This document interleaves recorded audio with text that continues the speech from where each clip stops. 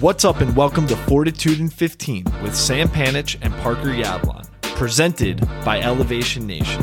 In 15 minutes, we're going to talk about what's going on in the real world and give you some tips and tricks on how to activate mental fortitude and conquer the real world. On this week's episode of the Elevation Nation podcast, we had a fantastic conversation with none other than Dan Alpert, student body president for the University of Maryland. More importantly, though, soon to be graduating college senior from the University of Maryland who's about to enter the real world. And our conversation with Dan was awesome because while Parker and I spend the majority of our free time talking about our transition to the real world, Dan was able to uncover some pain points, some issues, some good times, some things that happened to us in our senior year of college, moving into the real world that honestly we'd kind of forgotten over time. And it was a really cool conversation with Dan. So definitely go check it out if you haven't yet. All about transitioning into the real world. But that's what we wanted to talk about on Fortitude in 15 today. Our transition from college to the real world, some of the things that we went through, and kind of what we were feeling in that senior year. Today, Sam, we can talk, obviously a lot of people in Elevation Nation know our story, but we talk about the transition from college to the real world more broadly. But hopefully today we can actually talk about like the few months leading up to graduation, where I think a lot of college seniors are right now. It's April. Graduation is inevitable. It's coming within the next month or so. And then that transition into, like Sam and I say, the real world. But now that I look back at it, it's almost crazy that it was 3 years ago, Sammy. It is 3 years ago since we done that, but yet it seems like yesterday. And also, while it seems like yesterday, it also seems like there's been so much that has happened in our lives and so much ups and downs and things that we never thought were going to come our way just happened to us. And now we're here and we're looking back and we're like, dang, thank God for Elevation Nation, though.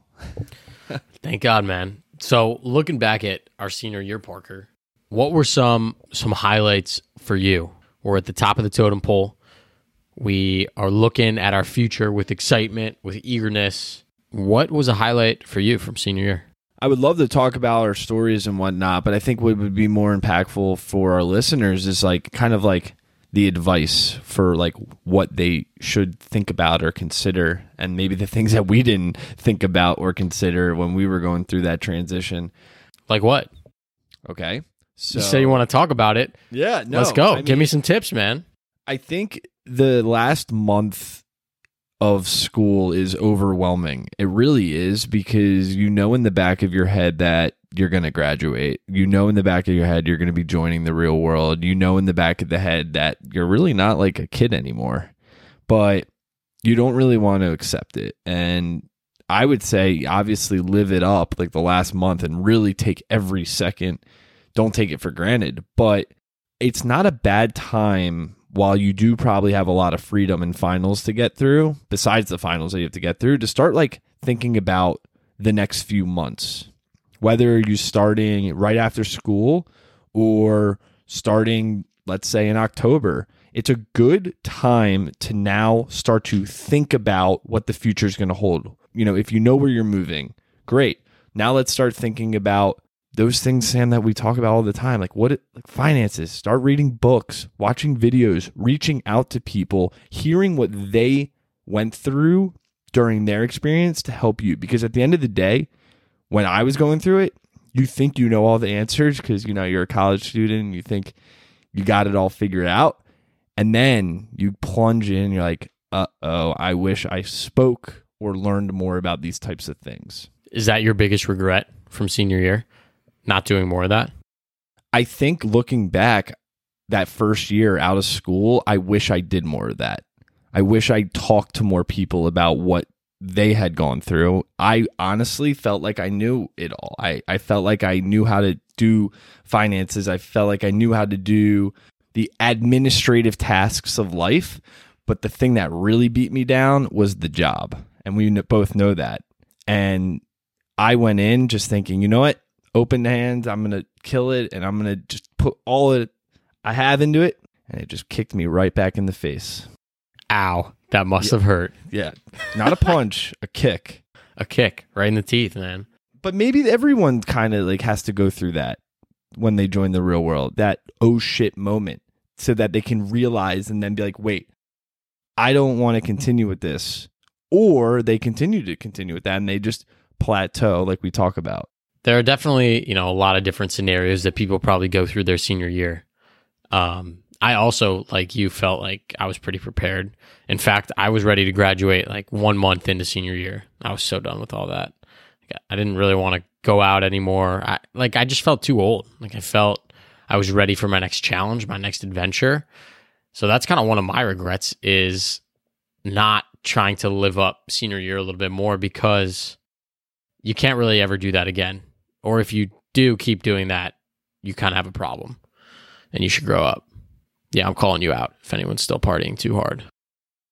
I mean, our age, what, you're a 7-year senior at that point? Yeah. Or 4-year, how do you call it? I mean, super senior. I mean, even the guys who had their 5th year, like if you were going for a master's or whatnot, or, like after that 4th year, it kind of changes. Yeah, you're ready for your new challenge. And I was excited. I think one of the tips, if you want to go and give advice to Elevation Nation, Parker, that I would share with people is live it up, enjoy it, right? Do all that fun stuff, make the memories with your friends. But the one thing I would actually put an effort in is starting to practice some sort of routine. I'm not saying you have to wake up at the 6 a.m. like you will for a work day. Totally. But just get into a smaller, watered down version of what you think you're going to have to be doing when you start the working world, right? Like, are you going to work out before or after work? Or work out at all? Are you gonna meal prep? Are you gonna order in for lunch? Like, start to try to practice what your life might be, because it's gonna take you a while to get used to waking up at 6 a.m., commuting when it's dark out, getting back when it's dark out. These living for the weekend moments that you're probably going to have, unless you're lucky and love your job, like it's going to be inevitable. So as soon as you can develop a consistent and successful routine to at least eliminate some of the variability in your life that causes stress, like that's the best. I mean, I'm good at waking up early, and I was tired every single day for like 5 months from waking up early. I couldn't get over it. I want to say this to any student, any senior, Colby Avalon, anybody. Your routine and habits in college cannot be replicated in the real world and work. It just can't. Like, your routine in college, it's not going to be the same in the real world. Your real world routine and habits have to change if you want to be successful. That's not just when we talk about sleeping, but that's talking about money, that's talking about eating habits, that's talking about socializing. Every little piece of your life is going to change. And that's scary.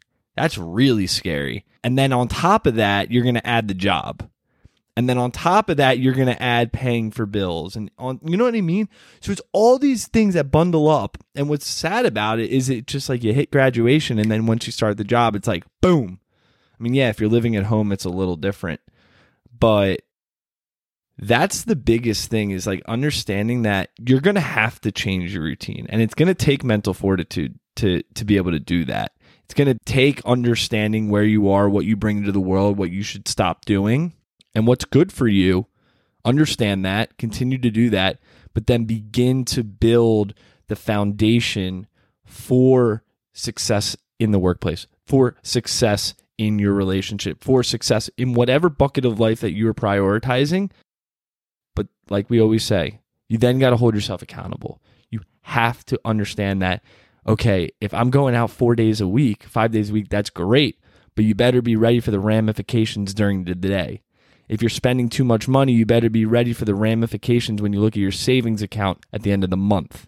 All these things are cyclical. They always come back. And that's something that I think is a big thing that young people struggle with in that first year, in that transition, because they want to continue to live that college life, but it just can't happen anymore. You know what I mean? Yeah. So it sucks, but sometimes you got to wake up, face the real world. But it doesn't have to suck. Nah, it will for a little. Exactly. It will for a little. You'll have that moment.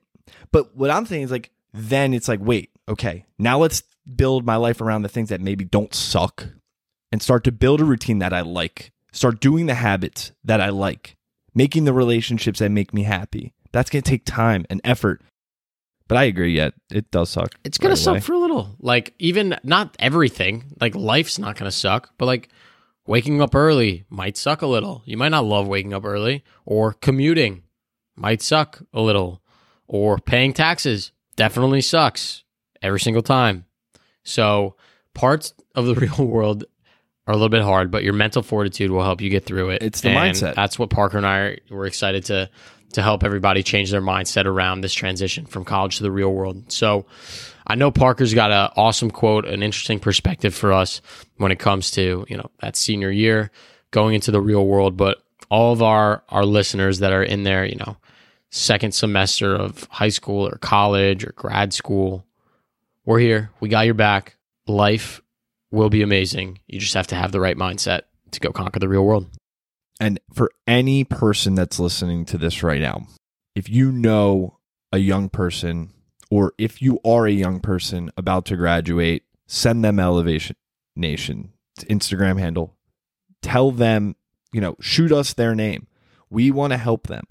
Sam and I, our passion is around helping young people conquer the real world. Please send them our way. We want to help them because we know that the next few months as they make that transition, or you make that transition, are going to go through some things that are a little difficult. And Sam and I believe that we have a few tools that can help you along the way. So I'm going to give Parker's perspective, as I do every week. All right.